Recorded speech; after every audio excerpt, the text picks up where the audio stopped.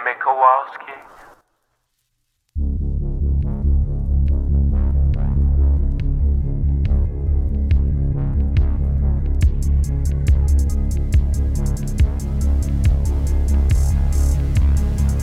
The sun is down, the streetlights are on, and you're listening to Largely the Truth with Brennan Storr.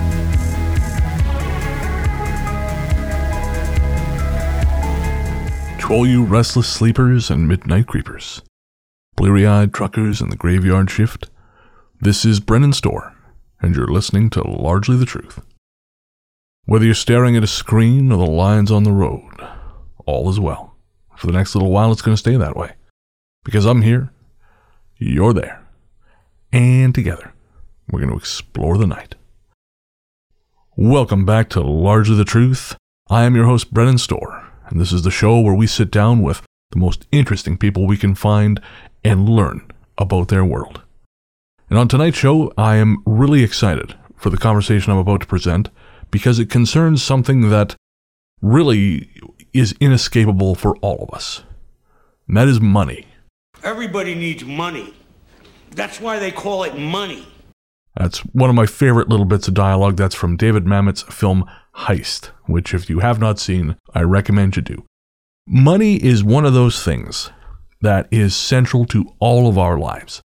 No matter what you do, where you are in some way dependent on this great system, this economy in which we find ourselves. But very few people know much about how that system works.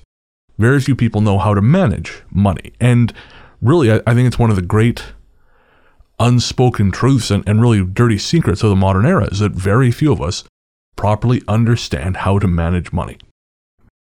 When I was presented earlier this year with an opportunity to audit a corporate finance class, which was part of New York University's continuing education program, I took it because someone offers you free education. You take it. But I was not expecting to meet someone who I would want to have a further conversation with. But it so happened I did. The instructor for my class was Mr. James Berman, and James is my guest tonight. James is an instructor with NYU. He's got 20 plus years in the financial sector. He's a really interesting guy who's managed to find a way to take complex financial topics and make them understandable. So tonight we're going to put a call in to Mr. James Berman, author and investment advisor. And he's going to tell us a little bit more about money, the markets, and to lighten things up towards the end, some great places to eat in New York City as well. My guest tonight is James Berman, president and founder of jbglobal.com, an investment advisory firm specializing in asset management for high net worth individuals and trusts. James is also a regular blogger for Forbes, teaches corporate finance at NYU, and is the author of Lessons from the Lemonade Stand, a common sense primer on investing. He's here tonight to share his career journey with us, talk about the current state of financial literacy in America, and, since he's a lifelong New Yorker, hopefully give up some of the city's better places to eat. Because one day in the glorious future, I'm going to get back there and I'm going to need to be prepared. James, welcome to Largely the Truth. It's good to be here, Brennan. Thanks for having me. Absolutely. So I met you earlier this summer when I audited your NYU course, which, as I was explaining to you off air, has been surprisingly useful to me as someone who normally does not do very well with calculations. How long have you been an instructor there?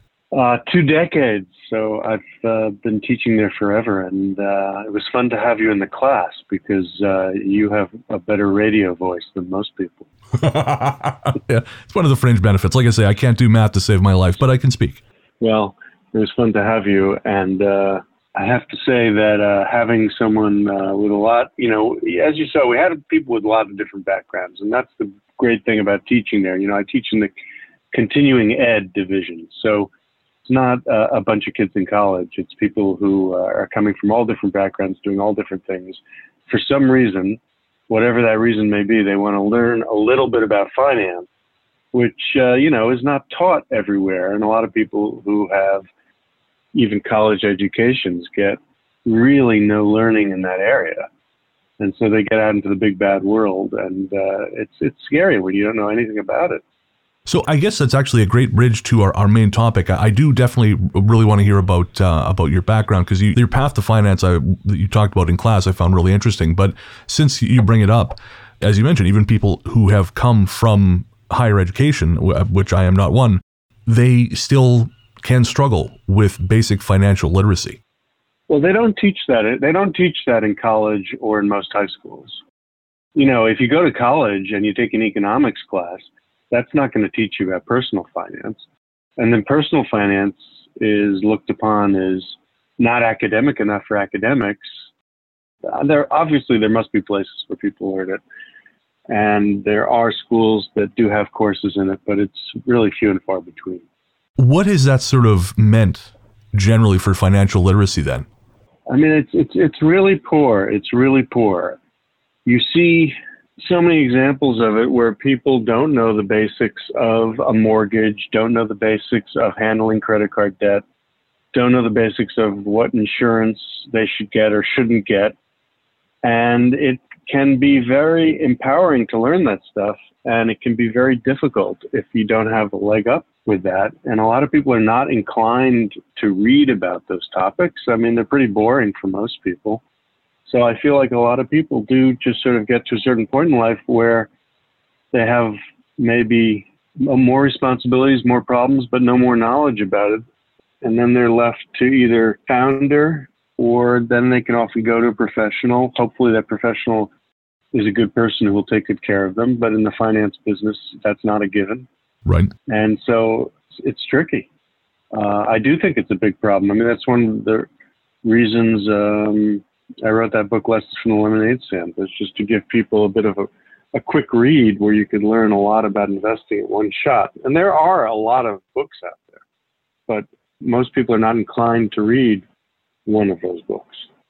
Well, I remember my broker once suggested to me reading One Up Wall Street and Liar's Poker.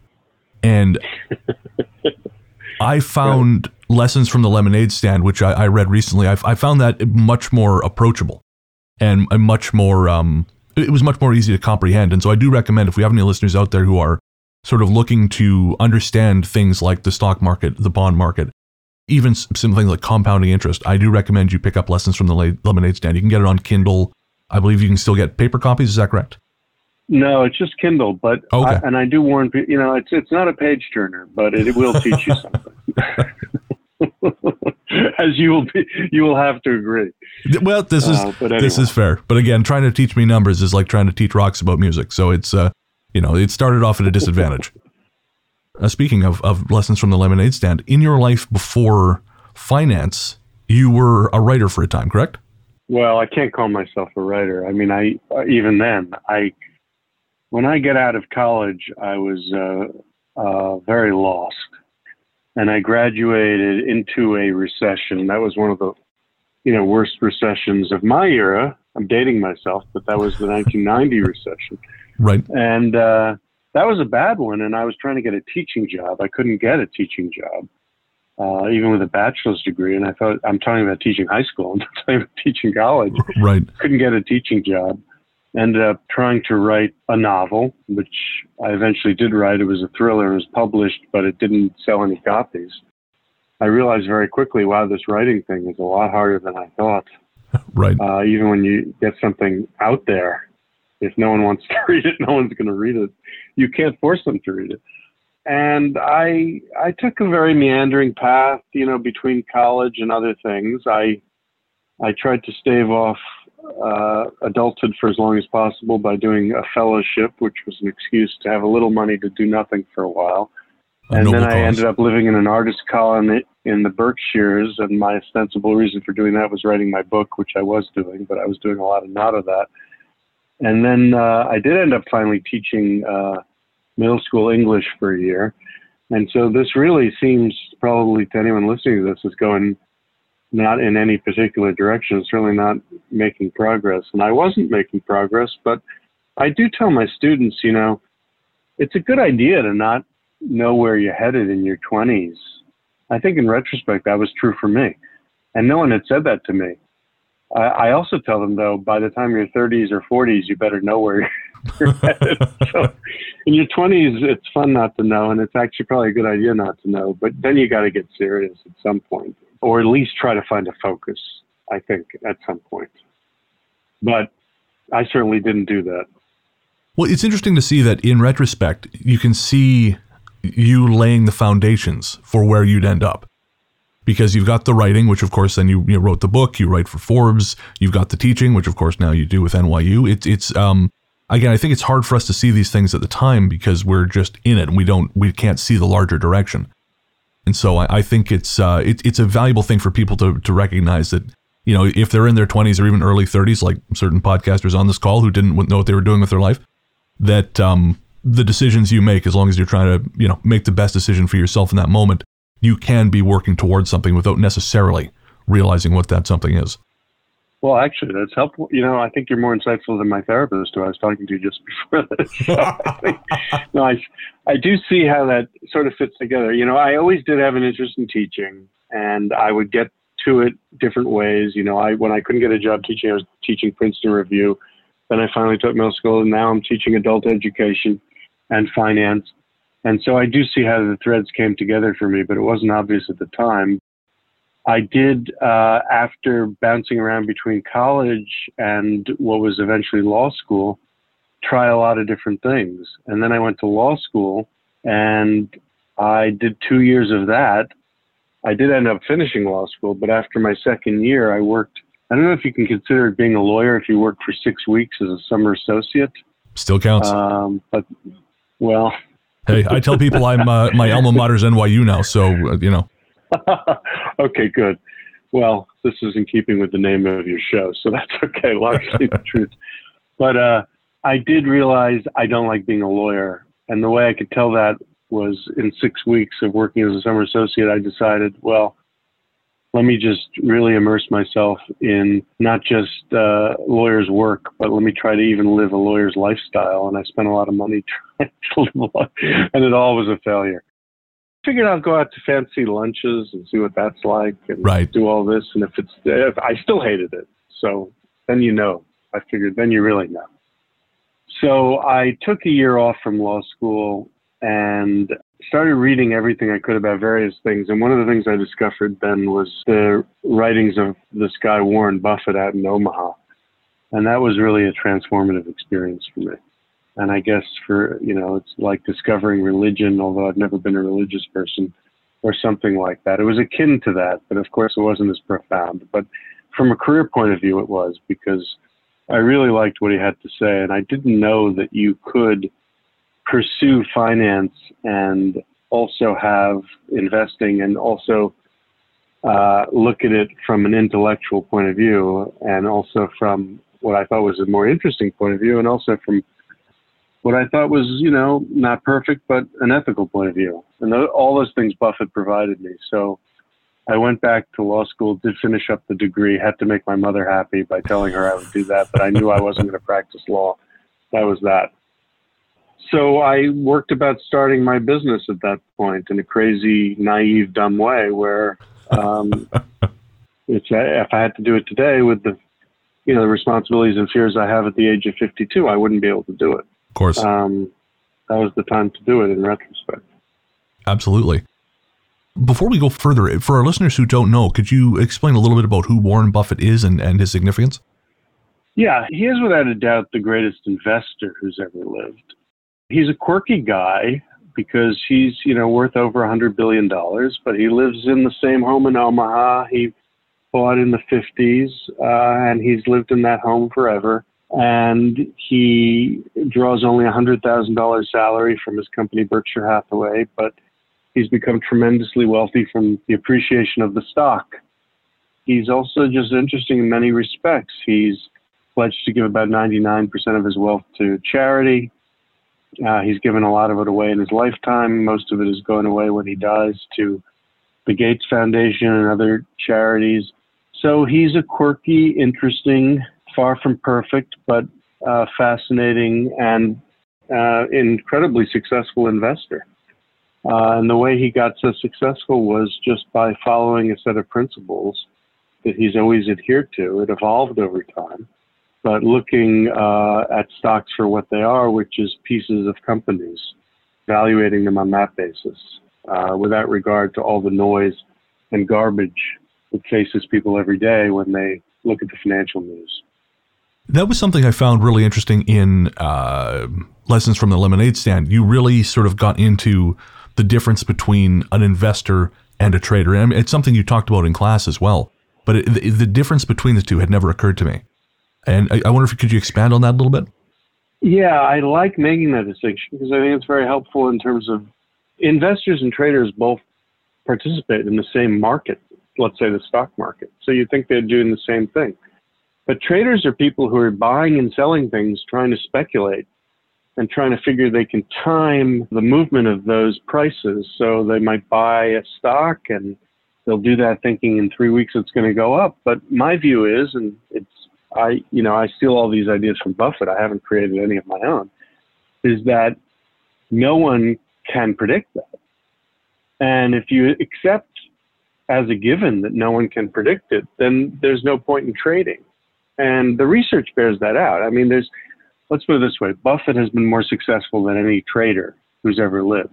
And the different distinction is an investor buys a share in what they think is a good business and then holds it with the idea of holding it for a very long time and making money off the growth of the business, not on any bet that the security price will go up in the near term. That is a big difference. At first, it doesn't sound like a big difference, but it's a philosophical difference because what you're doing is you are not betting that you have the ability to see the future. You're betting that you have the ability to identify a decent business that will grow over time. Now, again, people often say to me, well, isn't that the same thing? You're just hoping something goes up. Well, I would say no, because in one scenario, you have no way of knowing it. And in the other scenario, you have a decent chance of figuring it out. It's a difference of looking at things differently. And, looking at things differently can be everything. Absolutely. And from the sound of it, one of the differences I found really interesting that had never occurred to me was that an investor will hold on to something even when the value of the stock dips because they believe the underlying value of the company is still intact. Yeah, that's a crucial distinction because, if you're betting a stock, let's take the, trader who I like to call it speculating because I think that captures the idea that it's really placing a bet and you don't know how that bet's going to turn out. But let's say you buy a share of Apple stock because you think it's going to go up next week. Well, if it doesn't go up next week and you thought it was going to go up next week, what do? Do you sell because now it's gone down? Do you think it's going to go up the week after? Whereas if you buy a share of Apple because you think it's a great company and you have an iPhone and you see the need for iPhones and you feel that the stock is reasonably priced, which is a whole other sort of set of puzzles you have to figure out, then when it goes down in price, you have the conviction to hold it because you understand, why would I sell something that I think is valuable just because it's gone down in price? It will go up eventually. People can appreciate this more with real estate because you can touch it and feel it. Right. If you're sitting inside your house and you had a ticker symbol that showed the value of your house, and I don't recommend this, you install that in your master bedroom and it's above your bed and you could see that your house has dipped by $10,000 today. Not only would that not be relaxing, but it might cause you to make poor decisions about what you do with your house. I mean, in 2009 or something like that, when the real estate market collapsed and you saw your house was down by 50%, you might panic and think it's going to go to zero. But why don't people do that with houses? Because they understand, well, I live in it, first of all. And second of all, how can it go to zero? I can touch it and feel it. It's a house I can live in. Right. It's actually the same with great companies, but people can't appreciate it when it's just an electric blip on a screen. They can't. It's very hard to appreciate that. But it's the same rationale. It's really taking stocks and looking at them more like real estate or businesses, looking at it as a business owner. I mean, Buffett always gives this example because he grew up in Nebraska and because his son runs a farm. But, if you're a farmer and you wake up and you see the price of your farm every day, and believe me, you could get quotes. Any farmer can get a valuation of what their farm is worth every day. Would you sell it because it's down 10% one week? I mean, that wouldn't make sense if the farm is bringing you income and sustenance. Right. You would keep it as long as it's doing that. So Buffett says with that example, if the farm went down in price, you might look into buying your neighbor's farm as well. You wouldn't sell your farm. But that makes all the difference, and I think it's important. In your bio, I mentioned that your company, jbglobal.com, primarily, or not primarily, exclusively deals with clients who have a considered to be a high net worth. And before we go to the next question, I'm kind of curious, what is the threshold for that? What constitutes a high net worth? I need an aggregate level of assets under management to make it worth it for me because of the time I put in. Sure. Because I also do financial planning, and that's unlimited within my fee, where it has to be a certain aggregate amount of assets under management. It sounds like a very high amount, and it is, but it's $2 million, but I raised it over time. When I first started, it was, $25,000. Right. And advisors, unfortunately, have to do that, which I think excludes a lot of people. But that's one of the realities of the business. High net worth individuals, there are regulatory definitions of that. Right. That are different, and everyone's definition of it is a little bit different. But it means someone with, some investable assets of some kind. And often from a regulatory point of view, those people are thought to be, quote unquote, more sophisticated so they can fend for themselves in the wild west of investing. Of course, that's not always the case. And that brings me to my next question. Literacy. So that brings me to my next question, which is, what is your sense of financial literacy of people at that level? And do you, when you're dealing with clients at that level, do you see an understanding of the concepts you've illustrated in terms of trading versus investing? No, I find that most people, no matter what level they're at, think that the stock market is a casino and don't really understand the Buffett way of looking at companies. I understand that because that's what the stock market looks like. And of course, there is part of it that is a casino. I mean, if you look at it, it looks like a casino. It sounds like a casino. Pretty much you have to say it's a casino. Right. And certainly it can give that opportunity to anyone. Anyone can go in and speculate and have lots of fun betting in different directions and maybe lose all their money, maybe not. But I find, across all incomes and net worths, people have difficulty appreciating that concept. And as far as financial planning, you do find people with more assets sometimes have more experience. They tend to be older, first of all. Right. But they tend to have more familiarity with insurance, with, estate planning, with real estate, with debt. And so they've usually acquired more knowledge about those areas. But those areas are so important. And so many people, I do find clients even with a lot of money who have a lot of trouble in that area. And of course, when someone gets a lot of money quickly, you always hear about these lottery winners getting a lot of money quickly, and then a few years later, they're impoverished again because they didn't know how to handle that money in a way that it would be sustainable for them. In fact, I know of at least one person who did that, a fellow from back home. He won, several $1 million. He married an exotic dancer. He gave all his groomsmen Harley Davidson, and I believe he is on social assistance the day of today. Well, actually, given the scenario you said after he won the lottery, I don't think we have to ask how the money got lost. I'm sorry to hear that story because, there are tons of stories like that. But wow. Oh yeah, that's an interesting one. Yeah. You'll have to have him on your podcast. I'd like to. In fact, now I want to hear more about that. But okay.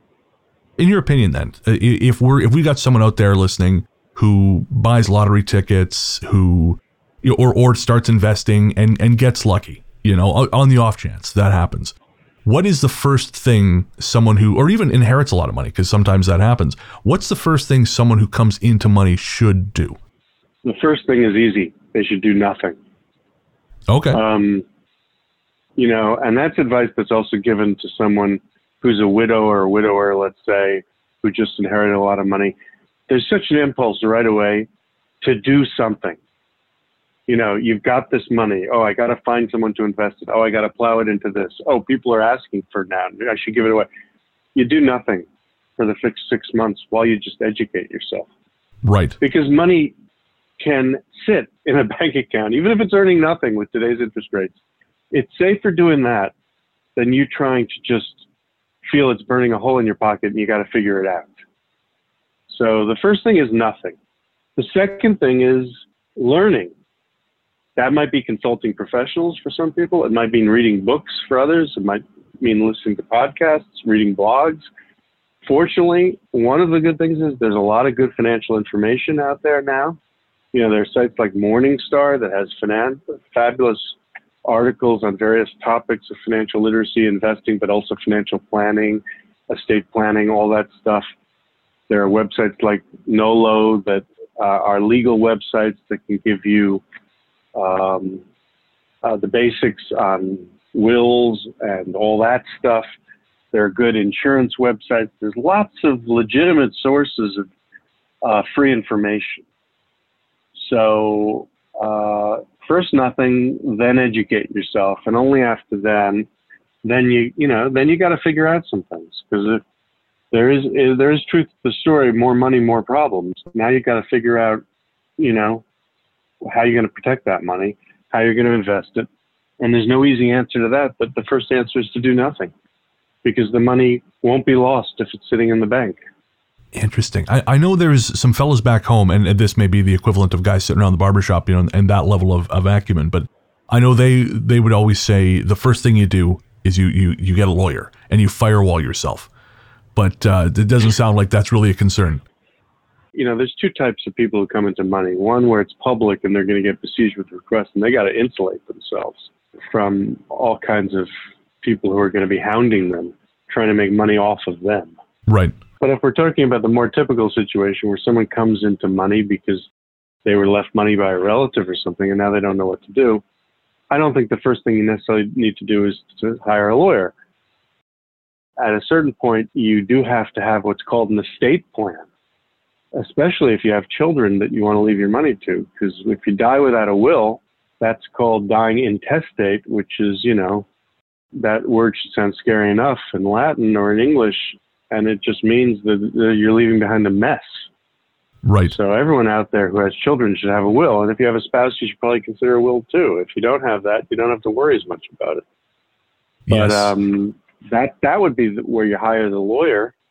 But I worry about always referring people immediately to lawyers, because lawyers like to recommend lots of complex trusts, and the reason they like to do that is some of these things are good for the client, but some of these things are just expensive and enrich themselves. Right. So I actually would encourage anyone to read a lot. That could sound burdensome, and if if you're not into it, it's going to be more burdensome. But there's a lot of stuff out there about the first things you do, and I wouldn't say hire a lawyer would be the first one, because the lawyer's here to protect me from these people, but who's here to protect me from the lawyers? Yeah. That's going to be your problem. Who watches the watchman? Yeah. So you got to be your own watchman in the end.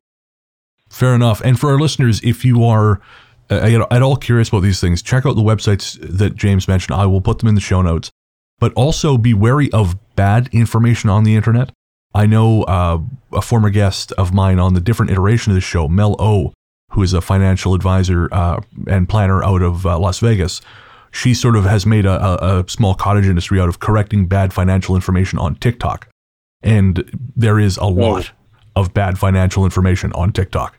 So let's include that as a caveat. It's good you mention that, because there must be a lot of really garbage out there. Yeah, you do want to keep it to a few websites, but yeah, I'll Brennan, I'll give you a list of a few that you can put up there for people afterwards that are implicit, that are definitely trustworthy. Perfect. No, that would be great. So one last question on the sort of your career in finance thus far. I'm kind of curious. As you mentioned, you've been doing this for more than 20 years. You've seen markets evolve. You've seen booms, busts, recessions. I'm really curious to know, well, I'm actually kind of curious to hear your thoughts on how the market has evolved, but that sort of ties into a question I have for later. But I'm kind of curious just to know how you've seen investors evolve. Well, you see the technology behind investing evolving a lot. And, when I first started out in the business, people were using full service brokers. And when I first got into the business, the main transition was to discount brokers like Schwab and E-Trade. Those were newfangled things at the time. Now the big thing is a lot of people can move to what are called robo-advisors who, and pretty much every major financial firm now has a form of that. There's a firm Betterment who sort of specialized in that, but where you can get a online platform to invest for you for a relatively cheap fee. And those are great services because for people who don't need any financial planning and don't need any discussions on an ongoing basis with an advisor, they can have an artificial intelligence robot do it for them. And so the technology is always evolving, but I think the one thing that's never evolving and is just cycling through cycles is human psychology. Right. And the cycle between boom and bust, or what Buffett calls greed and fear, and the way in which that will never change because that's embedded in human nature. And that's why you see crashes periodically, because there are booms, there are busts, and there's always going to be that cycle. So it just, the more things change, as they say, the more they remain the same because the technology evolves. But the human foibles behind the technology, I don't think that evolves at all. I think it just goes on and on and on. So and that leads me to my next question, actually, which is in a number of recent columns for Forbes, you've stated repeatedly that you think we're seeing a market bubble developing in real time, things with like NFTs, cryptocurrencies. There was a deli you mentioned in one article. Can you expand on that a little bit? Because I know people must be, with the pandemic, I think people assumed we'd be in a worse place than we are financially. But obviously, it seems like you think there's still some room to go down. Yeah, I think there are lots of bubbles out there, and what I would say about that is, look, because of the pandemic, the Fed had to, and government in general, had to give what's called a lot of stimulus, both what they call monetary stimulus in the form of tax breaks and subsidies and extended unemployment and direct assistance through things like the PPP loans and all kinds of things. And that's called fiscal stimulus, and monetary stimulus, which is where the Fed keeps rates very low to stimulate economic activity. And so they have put the pedal to the metal with all this stuff. Now that has kept the economy going. And if they hadn't done that last year in 2020 at this time, we would be in a Great Depression. There's no question about that because things were that bad after the lockdowns. But the issue now is what happens is when you make economic conditions like that are called loose, which means that, money is available. Probably no one ever feels like money's available to them, but the reality is money has been borrowable at low rates for a while. Not if you had bad credit, but if you had good credit, it's been borrowable at low rates for a while. It starts to create these unintended consequences. And one of the major ones of those is bubbles. And this happened in 99. This happened even in the wake of the internet collapse in 2002. And then a lot of people say that the reaction to the 2002 crash of technology stocks gave rise to the bubble of housing in 2008, 2009. So sometimes it feels like we're just careening between different bubbles. But I do think what's happened now is you have a lot of money flowing into a lot of places. And a lot of it has flown into crypto. And I have no axe to grind with crypto except the fact that you can't value it the way Warren Buffett would value a company because it has no yield. And so I stay away from it. But I also do think, as I have said in my Forbes column, and I'm not going to mince words about it, I've never seen so much garbage trading at such high prices. And what I mean by that is these non-fungible tokens, these collectibles, all this digital stuff. At some point there's always a reckoning. Doesn't mean that these things won't become stores of value over time. And there's certainly room for more currencies in the world, and certainly ones that are not created by countries and central banks. The question is just, when do we get There's going to be, at a certain point, these things get priced too high. And Right. then they have to collapse. And then they can go up again. But you got to go through that reckoning period. It's always happened. It will always happen. And I think we're going to see a lot of that. On the subject of the NFT thing, I have to say I understand the process. I understand what it is. I don't understand the appeal. Because it reminds me of years ago, like 20 years ago, back when the game Diablo 2 was popular. I used to know a guy named Russ. And Russ was a wonderful man who knew everything you could know then about marijuana. And he liked to play Diablo 2, and he wanted to buy additional items for the online component. And so I had a credit card. He did not. He would give me money. I would buy him his items. And I never understood that, because you're paying real money for something that doesn't exist and whose circumstances for survival you cannot affect in any way.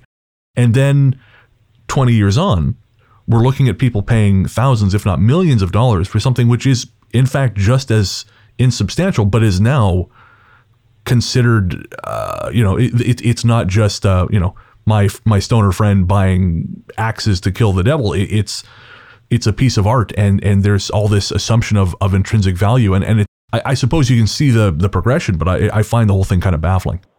What happens is with anything, if it goes up over time, it becomes a self-fulfilling prophecy.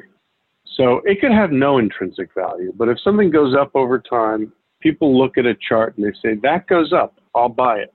And then more people do that. And you can see the way this will then boost the price. Sure. And it takes on a life of its own. And in value investing circles, we call this the greater fool theory, because it's the idea that if you buy something because it's going up, you only have to buy it with the idea that you'll eventually sell it at a higher price. And it's often said then you'll be selling it to a greater fool than you, because you both bought something at a price too high for whatever value this thing is worth. But your justification is if you could sell it at a higher price, what difference does it make? So the Buffett strategy is never buying something on that basis. Never Right. buying something that just because it's gone up. Always looking and seeing, does it have intrinsic value on its own? And for Buffett, at least with stocks, that's measured by, does it produce cash? And since currencies and NFTs don't produce cash, they don't make the cut. Right. And I have to imagine, as with any game of musical chairs, at some point, the music's going to stop and there's not going to be enough seats.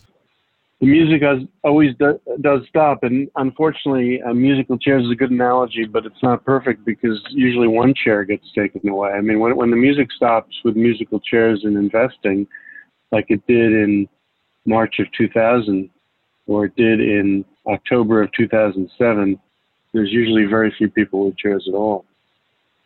Well, on that despairing note, we've only got you for a couple more minutes here, James. So I want to, in order to cheer everyone and myself up, again, you mentioned during class you're a lifelong New Yorker, and so I got to know, give me a couple spots that, if I'm coming from out of town, maybe I won't see this in a travel guide somewhere. What's someplace I got to hit up? Well, besides Nathan's Hot Dogs in Coney Island, well, I'm always much happier to be consulted about food than finances, because that's actually my favorite topic. But, New York has been, the restaurant scene has been really changed because of the pandemic. But the great thing is now, if you do come to New York, and I encourage everyone to come now, because, we've got all these weird outdoor eating environments. Oh, some yes. of them are really fantastic. And so some of them have taken on, as someone said to me recently, New York has just turned into a carnival. So if you want to see a carnival in action, you can come out. New York is always a carnival in some sense, but you can come and see that. But there's nothing like some of the old pizzerias here, like Grimaldi's, which is a fantastic pizzeria. I mean, New York, I don't know what your listeners are going to say, but New York does have the best pizza. No argument here. So, I know New York pizza is the only good. pizza my wife likes. Yeah, well, they say it's in the water, so I think that's behind the bagels too. So I think there might be something to that. We actually had a place here that brought in a chemist to match the pH of their water to New York water in an attempt to make New York style pizza. And did that work? Well, it wasn't New York style pizza, but it was as close as I've come, outside of the state. Well, something we talked about in class is how pizza ovens also gain value from being old. Because so much flavor has been cooked in there. So you got to look for an old place.